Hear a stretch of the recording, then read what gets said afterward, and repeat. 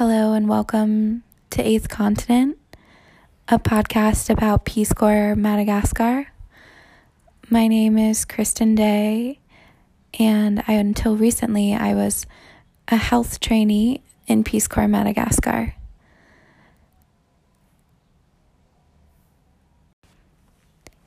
This is the first episode of Eighth Continent. My hope is to publish one, maybe 2 episodes a week, where every episode is a conversation with somebody involved in Peace Corps Madagascar.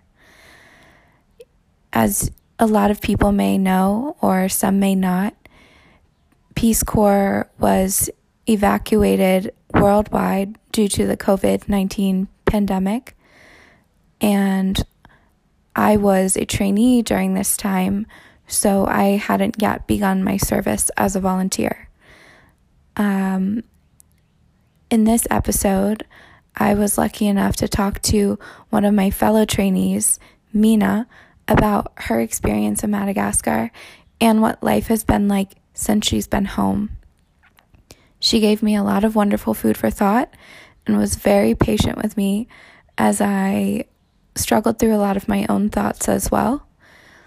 We had this conversation 2 weeks ago on Easter Sunday, and it was a really nice way to reopen the conversation about Peace Corps, about Madagascar, what we got out of our experience, and our hopes to reinstate in the future.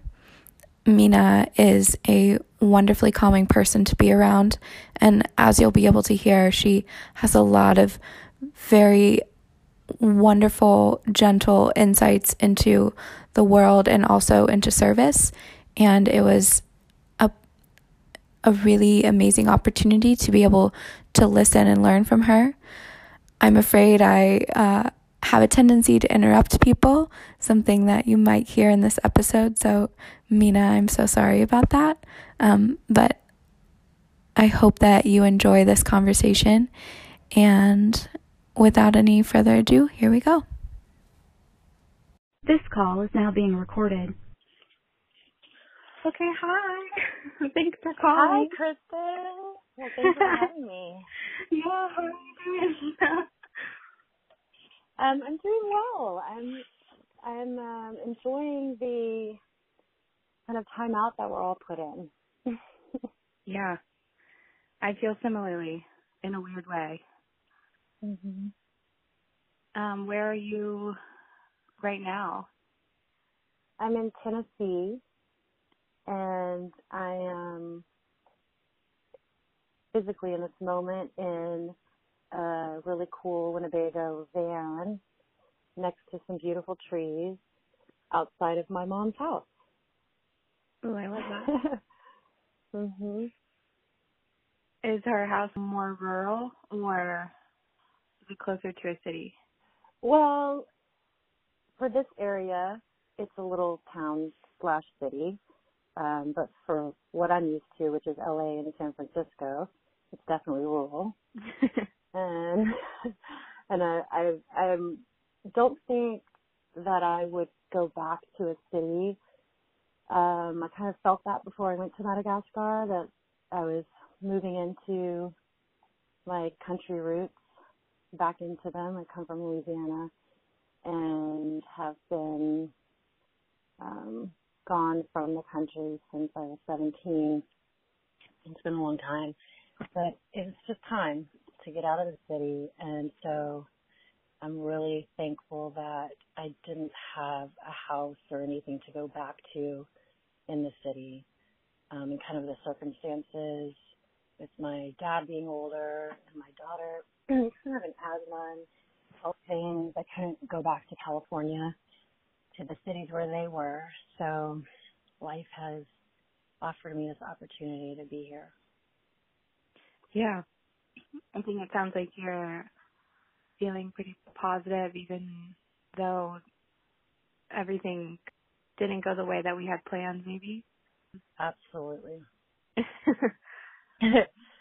Yeah, I mean, it's I think Well, first off, I have to say I'm very lucky and very blessed that I haven't lost anyone to COVID. So I'm just speaking from that point of view. I think that the people that I know who have been doing work on being comfortable with that unknown, people who have kind of tapped into their adventurous soul, aspects of their soul, are doing a lot better with the anxiety of having to let go of all the plans and really not being able to plan, because we don't know still at this, juncture when we can start to make decisions about what we want to do next, because, nothing's open or offered right now really except online kind of offerings. But I think I, again, feel really lucky and blessed that I've been working on being okay with the unknown. And it doesn't mean it's perfect every day or that I'm perfect every day. It doesn't mean that I don't want to be in Madagascar. I'm pursuing the plan that I had, nicely laid out before me for the next 2 years. I was super heartbroken about losing that, especially after the journey of, pretty much 8 months it took to get there. But I don't see it as loss. I know that everything that we do in life builds on itself, builds on each other, and I'm really just trying to stay in that place of being curious, of noticing, of being aware. I've gotten to go deeper with myself and my aloneness, which I love, yeah. I don't think that I could have put that any better. I too have been kind of embracing uncomfortability, the unknown parts of it, and feeling like even though the world is going through something that's unprecedented and I cannot imagine what it's like to be somebody that has COVID or be a friend or a family member, I have felt very grateful that I have had a place to return to and like a really good support network, and just tried to sit back and count all of the times that things have worked out for me since I've been back, and embrace that, even though, like you said, this wasn't my plan and I don't know what my plan is in the future. I definitely have felt very, very grateful, and I'm grateful to Madagascar and also grateful to my family and my friends for making me feel so loved when I came back. Mm-hmm. So Wonderful. I'm really curious. I feel like we maybe spoke about this before, but why did you join Peace Corps? What were your reasons?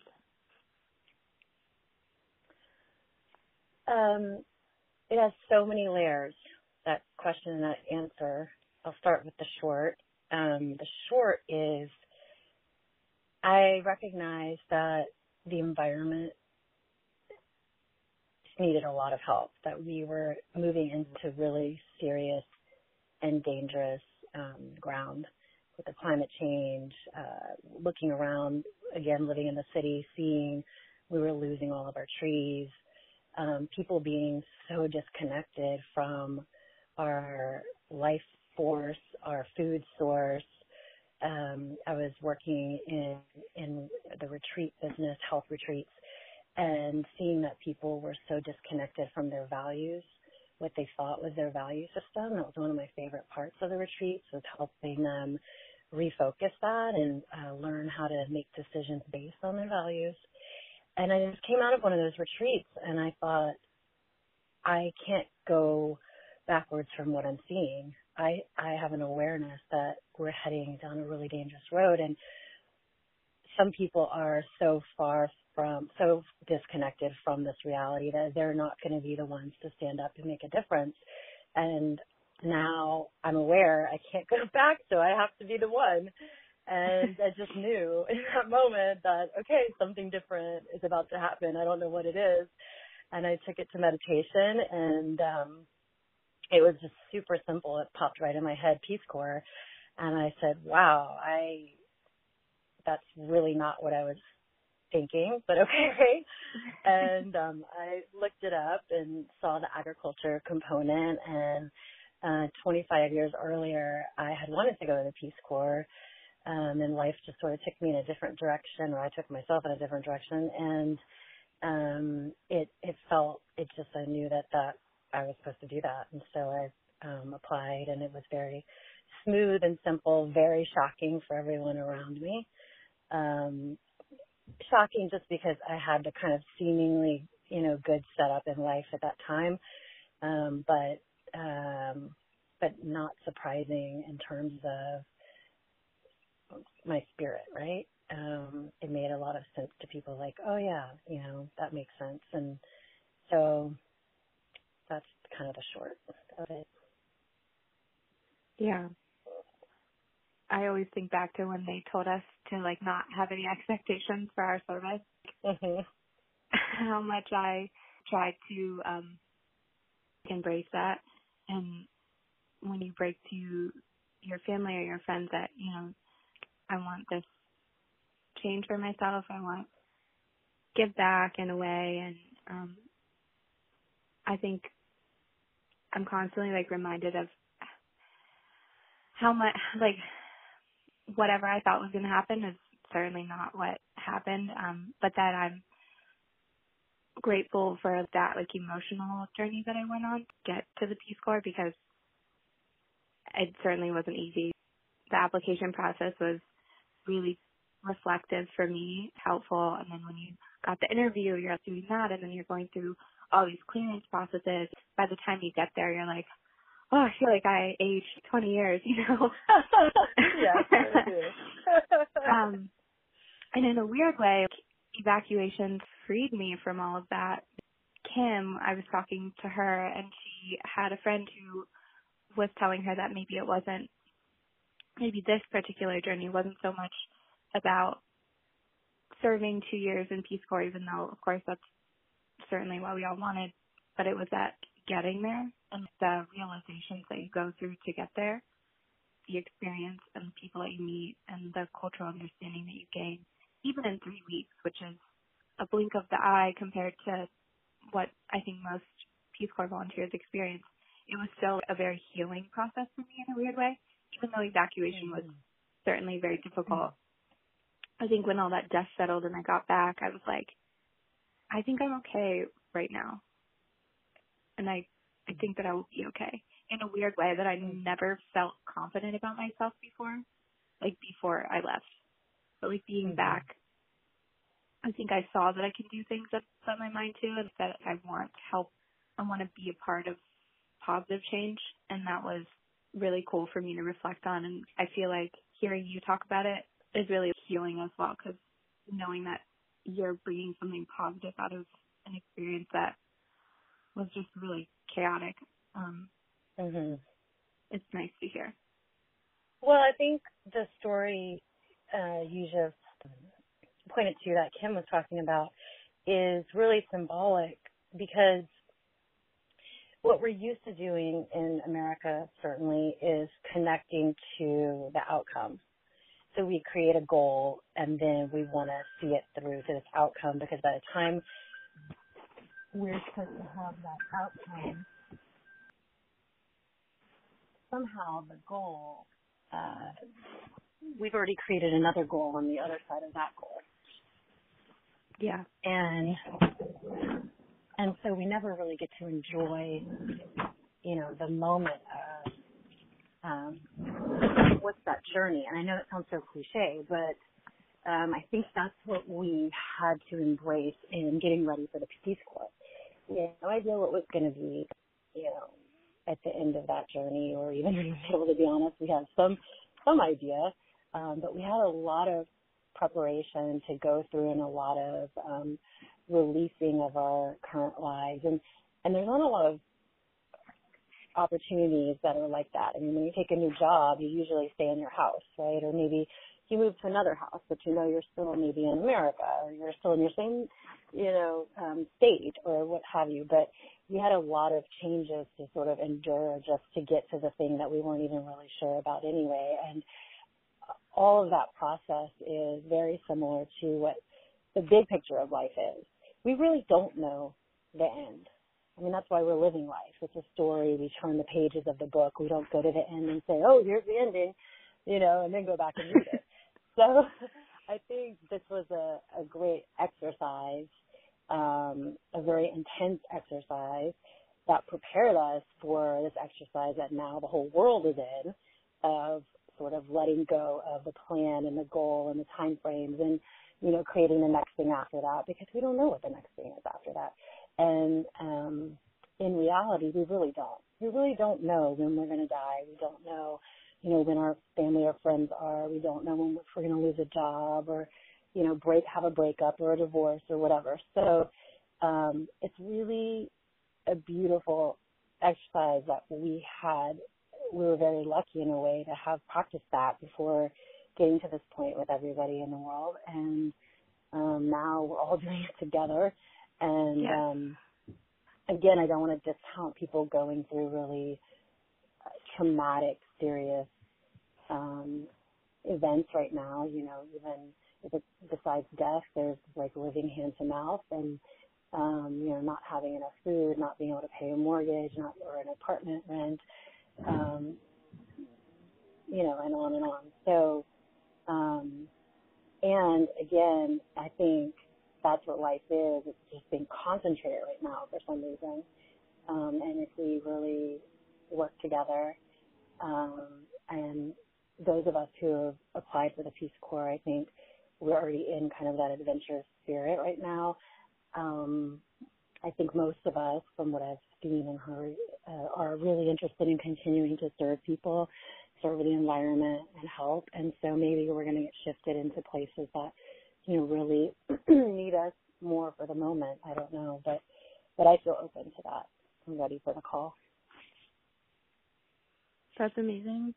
I feel like you have a way of voicing all of the things that are in my brain that I can't actually put into words or eloquently, but I agree with all the things that you said, even though I could never say them as wonderfully as you just said. Well, I know that about you, so I can testify here that is your spirit, and that is you. That's how you show up. You're always there for people, and anything that you've learned, you always want to give back and share it with other people, which I think so beautiful. It's really important that we share, not try to hold on and compete and,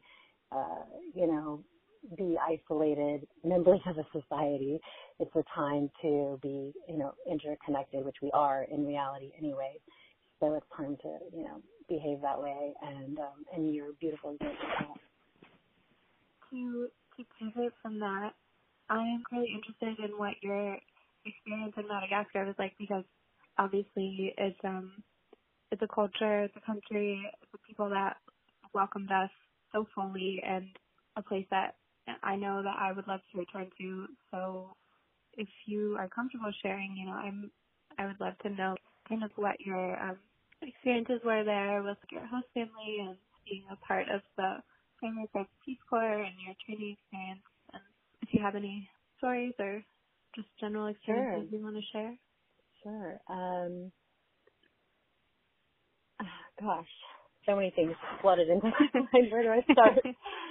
I'll start from the beginning. I think just being picked up from the airport in the van, going to, heading on that journey to Peace Corps Training Center, I felt this huge exhale, I finally am out of the rat race and can enjoy this journey, this unknown, and kind of the pressures of bills and, overhead and family obligations and friend obligations. Everything was gone. And I really felt that in that moment. Whoa, I'm here on this adventure, on this journey, and it's super exciting.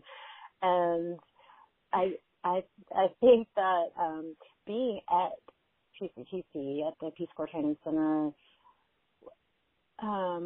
it was difficult in some ways for me, because I think over time people, just sharing that I have a daughter who's 20, over time people got to know my age, and And, differences mentally separate people.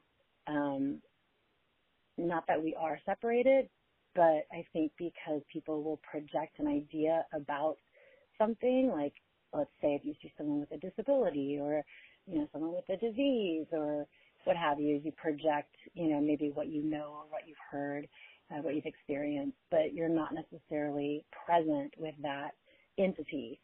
And so I felt a little bit of that come in between my trying to have a present relationship with people. And that was interesting to sort out for me. When I went with the family, it was actually the opposite. And I think because they do respect older people, and I'll just say so that people who are listening can know, but I'm 45 and I look a little younger, and I think they respect. For the record, she looks a lot younger. Just for the official record. And so I think, that there was a caretaking and respect attitude given toward me by my family. Like, my mother made sure to boil my water, and she wanted to teach me things like doing my laundry, but she also kind of wanted to do them for me. And it could have just been her. Maybe she's like that with every person that they host. I don't know. But I felt very bonded with them. They had a lot of family things that happened while I was there in that short time, some deaths and whatnot. And we talked about everything. They were very open with me. I was very open with them. And as much as we could in our, my broken Malagasy, they were very patient. And I felt super bonded very quickly, and very heartbroken to leave them so fast.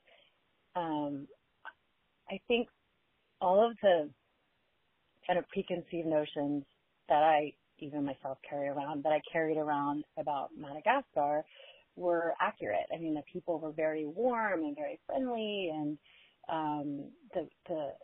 the land itself was beautiful. The countryside was beautiful. The weather was amazing where we were anyway in that time of year. It was just great. And so I, again, just felt sort of like I was in this surreal dream, of I had this responsibility, but it was a responsibility that felt so connected with my value system. Mm-hmm. And we were in this state of still learning, and, having some application, and it felt really like, wow, I'm living my dream.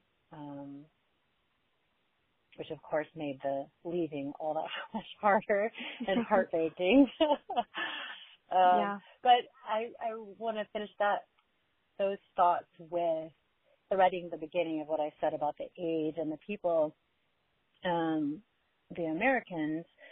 I'd say, when I came back, when we were evacuated, and I came back and I was in New York in West Hamptons in a bed and breakfast for the 2 weeks self-quarantine. I had this, our growth never ends, right? And I had this real deepening of understanding parts of myself that were getting shut off that I had wanted to be for so long, but I wasn't there yet. Meaning parts that were sort of false facade or masks, that were a little harder to let go of or get rid of, or, they were kind of crutches in covering some of my vulnerability. And just to make it more tangible, I got to a place where I felt like, if playing my piano, my roll-up piano, and writing and listening to classical music is my thing, like that could be my thing wherever I am. And I don't need to try to find something that connects me with people that feel in that moment they're not sure if they connect with me. at some point in time, if they do, it will happen, you know, that I don't have to create a false bridge, like the bridge will appear. And I just felt really grateful for having experienced that, and it came out of this whole thing of being together and then being evacuated and being alone. And, you know, typically, again, as I mentioned, I've had a lot of family or friends or people kind of around or relying on me. And it was so nice to just be alone and say, like, wow, you know, I really like myself. I'm really good with this. It's good. I mean, in a deeper way, you know, than I kind of had ever experienced before. And I just felt like if I end up back in Madagascar again, I'm so glad that I have that person to bring back there. Yeah. Yeah. I think the letting things fall where they may, especially with relationships, it was really the hardest challenge I had that I didn't expect was navigating our stage and just meeting everybody and trying to figure out where was I at, you know, who I connected with. And it did feel a little bit relieving to go to a host family that just loved me. Even in their note, they were like, we hope that you're loving because we will love you. You will be a part of our family. And sort of experiencing that was really healing for me because I didn't grow up with two parents, and my host family was just two parents with their children were grown and they had moved away and they had grandkids, and so I was like a surrogate daughter to them. And I felt really grateful for that experience, just to have two people at home. It was nice. It felt like my host mom was just like super loving and wanted to include me in everything. And my host dad was just really cool, and we just smoked cigarettes outside of class because we didn't really know what each other was saying. And that was nice because I got a little taste at like normalcy of being a kid or like being somebody with two parents, and that was really, really cool for me, and that actually helped me relate more to the people in my stage after that because I felt like I found a safe place. And not that I was like ever felt like unsafe or threatened. I'm really introverted, so it's hard for me to open up to people. At first, it takes me like a long time. And when I got with my host family, then I started making like connections with people, and I started understanding and listening more. And then, so to be pulled out of that, obviously, was super emotionally confusing. And I felt bad because my host family was so confused, and I didn't know how to explain it to them. But I do feel like bonded to them because even though it was a really short amount of time that I lived with them, I will always be grateful for how safe they made me feel, how much they tried to teach me, and how much they did teach me in like such a short period of time.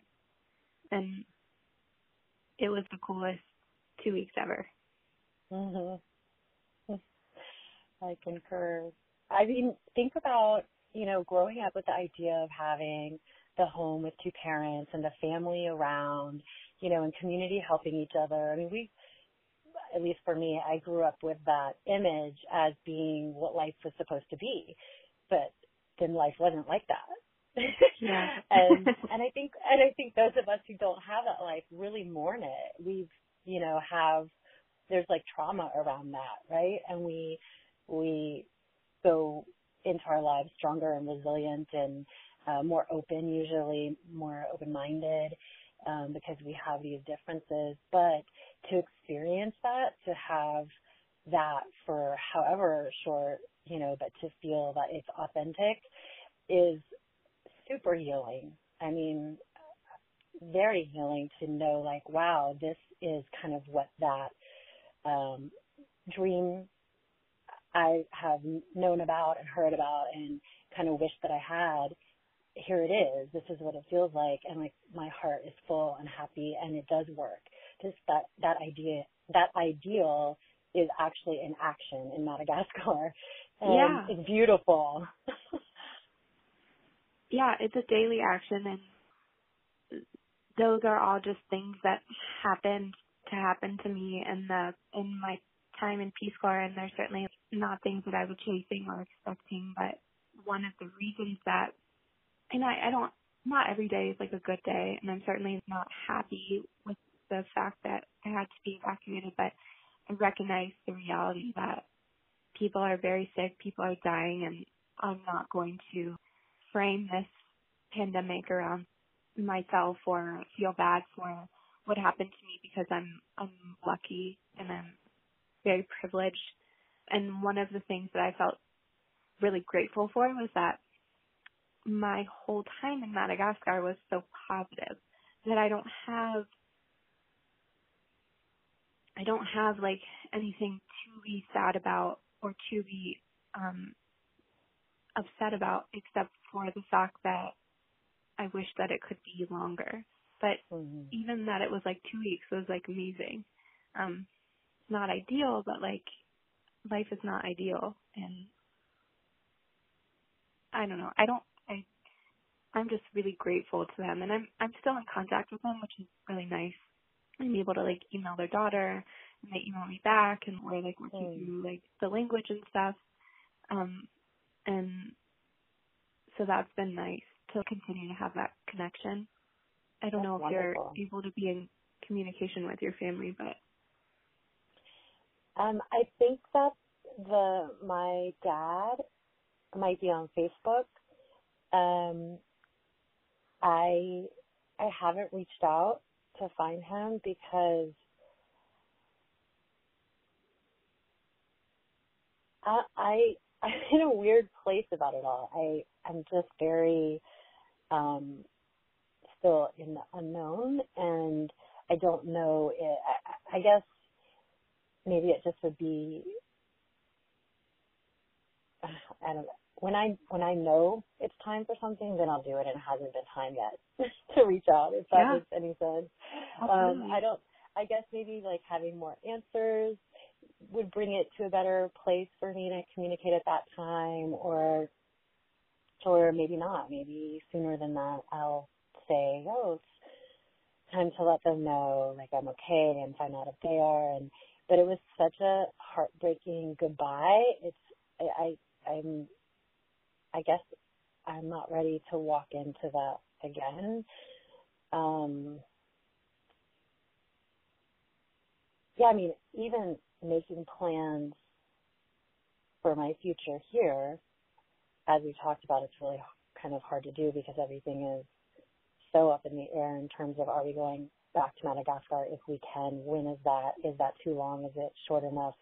Or do I start a schooling program? Well, is that program going to be cut into the time that I could go back to Madagascar? I mean, there's so many, fun questions, and just having, like, my mom and her friend, they were asking me the other day some questions around, like,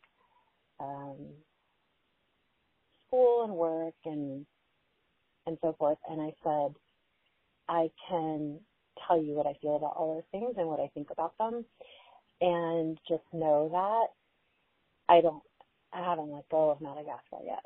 Like, I don't know that answer. It could completely be a no, or it can completely be a yes. And they said, and I'm so sorry, but that is where I am with that, and I can't, make it one way or the other right now. So anything that I tell you about any other things that you're asking me are contingent upon that answer, or they're not, or it's not, or something else happens outside of the Madagascar thing, and then that becomes, what everything else is contingent upon, even Madagascar in the Peace Corps. But at this point, I'm just in a place that I clearly, there's not enough information yet anywhere in my life. Like, it could be maybe not from the Peace Corps, maybe it's some other information, but I'm definitely in a space where I don't have the answer. So I just have to be okay with that. I think that's part of the resiliency that they were talking about, is being okay with having no real solid idea of what's possible yet. I want to go back. I want to reinstate. But there are realities in life, bills and food and jobs and your family and your partnerships. And it's, even though it's only been 3 weeks since we have been home, 2 of those weeks were in quarantine, and that felt like a weird fever dream for me. Like, it didn't even count. And then I've been back here with my partner, living in my house. But thankfully, like, I'm still able to live here and have like a home to come back to. And I have no clue what my next plan is. I feel like my brain's telling me I need a plan, and like my like the rest of me is saying, slow down. You don't. You can take Right. some time. Right. And again, that's the lesson that the whole world is getting right now, which is Yes. so beautiful for us. That's all happening together. I mean, we all have to slow down. We don't have a But choice. unfortunately, for so many people, it's not. They don't have places to land in. They don't have those securities. And big thing that's become apparent to me as I've been back of how many people are really struggling, you know, with rent, with bills, with jobs. Had I stayed, had I not been here, had I not been in Madagascar, like, I worked in the service industry and all of my friends lost their jobs overnight, you know, pretty much. And that's like such a vulnerable place, because before I went into Peace Corps, I lived paycheck to paycheck. There were no savings, you know. So in a weird way, Peace Corps deciding to give us that money, even though we hadn't technically served out the time yet, was my saving grace, because I didn't have, you know, I would not have had any money to pay my bills had I lost my job. It just felt like this little like shortcut loop somehow that I took to like being okay, and I don't know like how we it were happened. rewarded. Like that. Well, it's almost like we got rewarded for the risk we took to align with our values. You know, we're like, hey, no, we're going to do this thing that sounds crazy to everybody. And then in the end, it paid off. Of course, we didn't know it was going to pay off like that, but, No. you know, thank God it did. And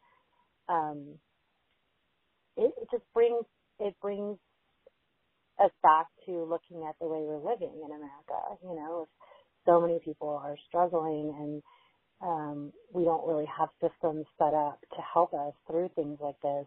None. Then why are we set up like this, right? Yeah. Like this is, and I think most people know that. It's if it's most people, why aren't we all banding together and changing the system? Again, we've become so disconnected from the reality of kind of using our systems to make them work for us. You know, using the government is supposed to be for us. We kind of let people who are, you know, have more resources or bigger players kind of take over the playground, and we're going to be left on the sidelines, and lots of people will be left on the sidelines if we don't get out there and play and help. And I just hope that this situation, the pandemic, really shifts people enough to the core to step up and be players in the arenas that they feel that they can in some way. And maybe it takes more learning, and maybe it takes more focus and attention, but like if it's something that really spurs out of what they believe in, you know, everything will come to assist and aid in that purpose. All you need is to be willing. All you need is to say, yes, I'm going to do it. You know, I can, and maybe no one else will, so I will. And the more of us that do that, the more we'll kind of be in the places like the puzzle pieces sort of starting to fit together, you know, and then you see the real picture of the puzzle. And that's my very, very idealistic hope for this time. I mean, I think in a time like this, it's better to have hope than just sort of give up. And I don't mean to say that to paternalize like anybody that is really truly struggling right now, but I do feel energized to sort of re-engage in problems here, like locally? I remember having a moment in Madagascar where I was thinking, this is so wild. I had to move all the way across the world, like to the furthest place I could from California, to make a garden and feel like I'm in a community. And it would have been so much easier, like just at home where I had running water and all of these resources and amenities. But that's what it took. For some reason, that's what it took. It's a numbing lifestyle sometimes because it is, like you said, goal-oriented. You just have to be right where you are right now. And not that planning ahead is bad, but I definitely got really carried away in my head with where my life was going to go in the next 10 years. I've definitely taken a step back, and if that doesn't happen, are you okay with yourself? Yeah. And I think it's good to ask it the other way too. If those goals, those mini goals that your mind creates for you, if you actually accomplish all of them, you get to the other side, there's always going to be another 10 on the other side, but the horizon never ends. But are you happy with yourself there too? Sometimes I don't think we stop to think about that. Like, we can think about what the goal is going to bring, but it's a little more difficult when we're younger to think about, well, what's the sacrifice? Like, what am I sacrificing to accomplish that? Because everything has put it in quotes, a sacrifice, but, you go one way, you're losing another way. So really thinking about who is that person that I'm trying to create, and is that really me, and what I want with that, to keep those aspects of myself, or am I sacrificing the best part of me, to do that and be that thing that I think is maybe revered, or what other people want, or what feels secure, which is a big one, I think, for America, is we create, and this pandemic just shows it's not true. We create all of these false securities, paddings around us to feel like we have, like we've projected into the future what we're going to need, and we have it all. We have, garages full of things, and we've got Amazon to send everything to us, and blah, blah, blah, blah, blah. And then it's like, well, right now, all we really need is to have some, kind of companionship, some food, health, love. You want to have, like, all the good and important things, and all those other things, don't matter quite as much. And of course, we want to have shelter.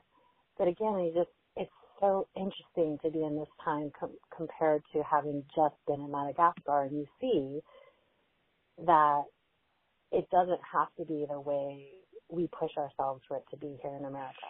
They have shelter, they have food, they have each other, the important things, and they're right there to help each other through anything that comes up. And it's just such a beautiful lesson. Yeah. And thank you again. Like, I feel like I never thought of it that way. I never stopped to be like, oh, what happens if I achieve all of the, like, things that are on my list? What does that, what does that really mean? And I guess I haven't even really begun to process through all of that, but I don't think that I have to right away either. I'm just sort of still trying to, they were like, lean into being uncomfortable, and I'm like, okay, I'm leaning in, like, I'm here, what's next? And they're like, oh, you don't want to for anymore. Congratulations, I'm here in life. And I'm like, oh, okay. I mean, education is really important, because if you find, like, hey, I love helping people in this specific way, and, getting a master's degree in social work, it would facilitate my helping in a much, deeper, bigger, whatever the word is, way, then that's amazing. That's aligned with your values. You see that it's connected to where you are right now, where you want to go, what you know. Yeah. But also rushing, I don't think we ever really have to rush. I think that's a lie. I really do. I think we are nature, we're part of nature. You watch nature. It's not rushing, you know. Yeah. I mean, there's a speed, a momentum, a rhythm, and sometimes the rhythm, you know, goes faster because there's a faster momentum, and sometimes it's slow. There's an ebb and flow, and if we're connected with ourselves, we can feel all that. And I think when we're rushing something or pushing something is another word for it, it's trying to satisfy that uncomfortable fear in our mind once again to have that security. You know, Yeah. the ego just wants to know, I need to know that I'm doing what I'm supposed to be doing so that I can be okay. And it's like, yeah, you're okay. Look, you're just sitting here. Everything's fine. You know? Yeah. And if you really want it to be more okay, than that, but it's like, right. That's what it is. Like, but sometimes you just have to wait for it to be more than that. You know, you have to Yeah. look and see and stay open-minded and stay curious and aware. And it's so counterintuitive because it means you have to be out of your head and out of that whole thought process, you know, kind of balance that. That's why meditation's so awesome for me, because I can be in my head constantly and solve everything in the way that my head thinks it can solve everything, right? And then I go down those paths and I go, oh my God, that was so much work, and why did I do all that anyway? You know? But if I just breathe and like go, wait a minute, I'm going to be in this moment because I created myself to be in this moment. So I'm here right now. So let me just be here and let it go slower. Like, I'm going to go with the rhythm of what's going on now and trust that I'm going to have really big feeling inside when it's time to make another decision or to, you know, pounce on something, to let the momentum go faster. I'll know. But I'm not going to do it just to do it. Yeah. And that's back to really practicing that in the Peace Corps. Because in Madagascar, right, mura mura, it's like slowly, and everything changed every day. And how many times a day did it change? It was like, okay, well, we're supposed to walk to the Agriculture Tech building. Oh, no, wait, that was wrong. We're supposed to walk to the Health Tech building. Okay, well, the bus should be coming then. Okay, the bus didn't come. That means we must be walking. Okay, we're going to walk. Okay, we got there. No, you were really supposed to be over there. And it was like every day there were all these changes, and nobody, like, stressed about it. I thought it was so wonderful. We were all just like, oh, okay, well, we're going to do that then. You know, oh, we're not doing that? Okay, well, we're going to do that. And we may have had, you know, we all might have had our little verbal bubbles about it all and so forth, but it was we just sort of went with it. We were like that, you know, river, like we hit the river rock, now we got to go the other way. We hit the other bank, now we can go the other way. And it all worked. That was what was funny. Nobody, you know, none of the Malagasy people like freaked out ever. We're just like, oh, well, we're sorry to say there's not going to be a bus today, so you'll have to walk, and we'll see you there. And we're like, oh, yeah. okay. And they're like, okay. Sounds good. I mean, could you imagine here people how they would react? No. Like The mass breakdown. Yeah. I remember my host family, they had a car, and they were always so generous because they were like, we can take you. And I think they were really excited to just drive. And, you know, it's like Montesquieu's like not like a huge town, so I felt really flattered. So I was like, no, it's okay. Like, I'll walk. And I really liked the long walk because for the one day that I had my dialect class, I was going to be in the ag village. So I was, I'm going to get all my steps in. And I remember trying to explain the concept of steps to my host family, and they thought that I was absolutely, they were worried about me. They were like, why do you care about steps? And I was like, no, in the U.S. it's like a thing, right? we got to get our steps in. And they were just like, no, that's not a thing. Try again. And I was like, oh God, is this what I'm valuing?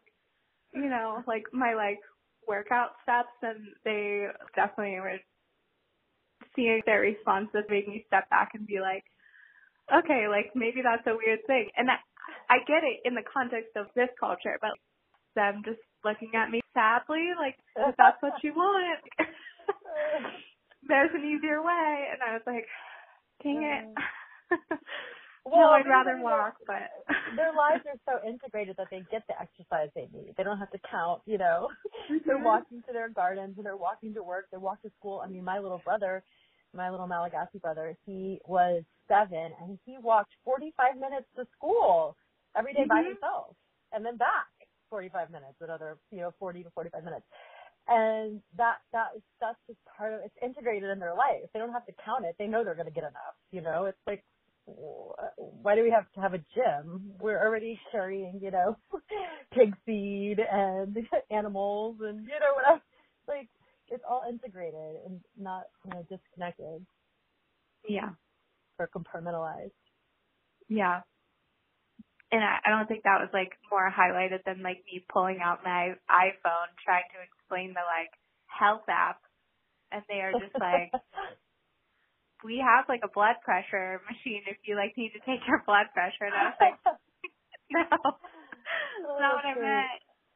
I just, had totally different, values for, what health meant. And it really, tickled them, I think, and, definitely made me sort of reevaluate, what I was personally getting out of Peace Corps training.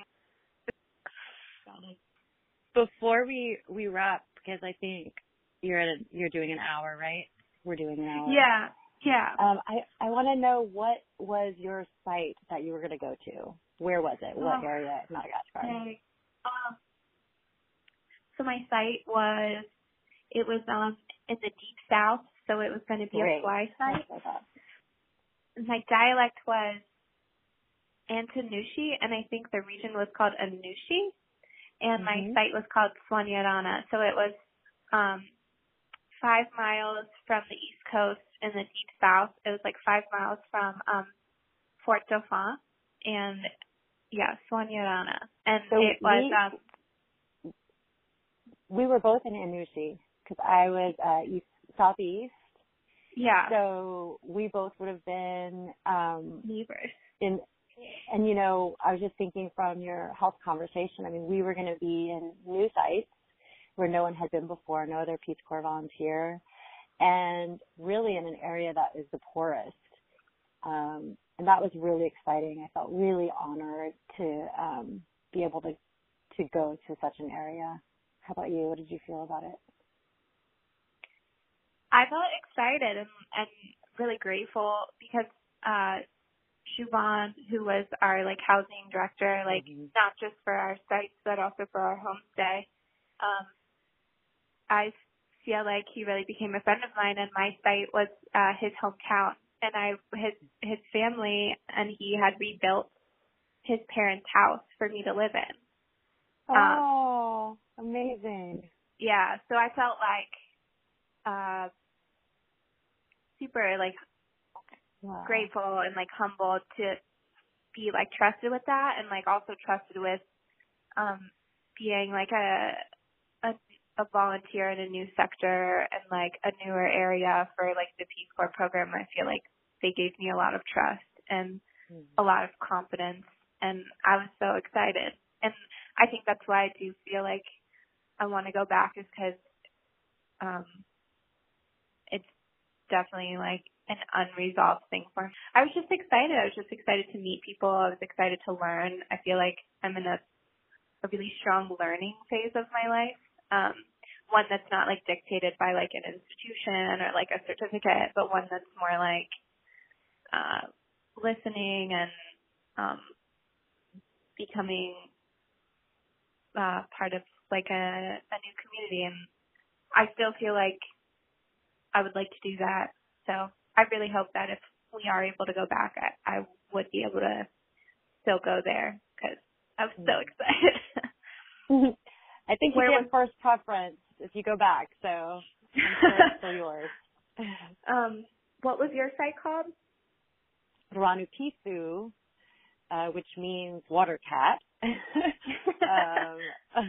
And it was in Anushi also, and Fort Dauphin would have been my banking town as well. So we'd be, however far, we would still be closer to one another than to others. I think our regions were in this. I think we were right next to each other. Yeah, we were. And shout out to Michelle and Kevin, who are going to be our region mates. Yes. Oh, that's right. You were going to possibly be in my actual town, but they hadn't finished the housing yet. That's exactly right. That's right. They wanted a health person. Yeah. So, we have that to look forward to possibly. So. Well, before we wrap up, is there anything that you'd like to say that you didn't get to say or that you'd like to touch on?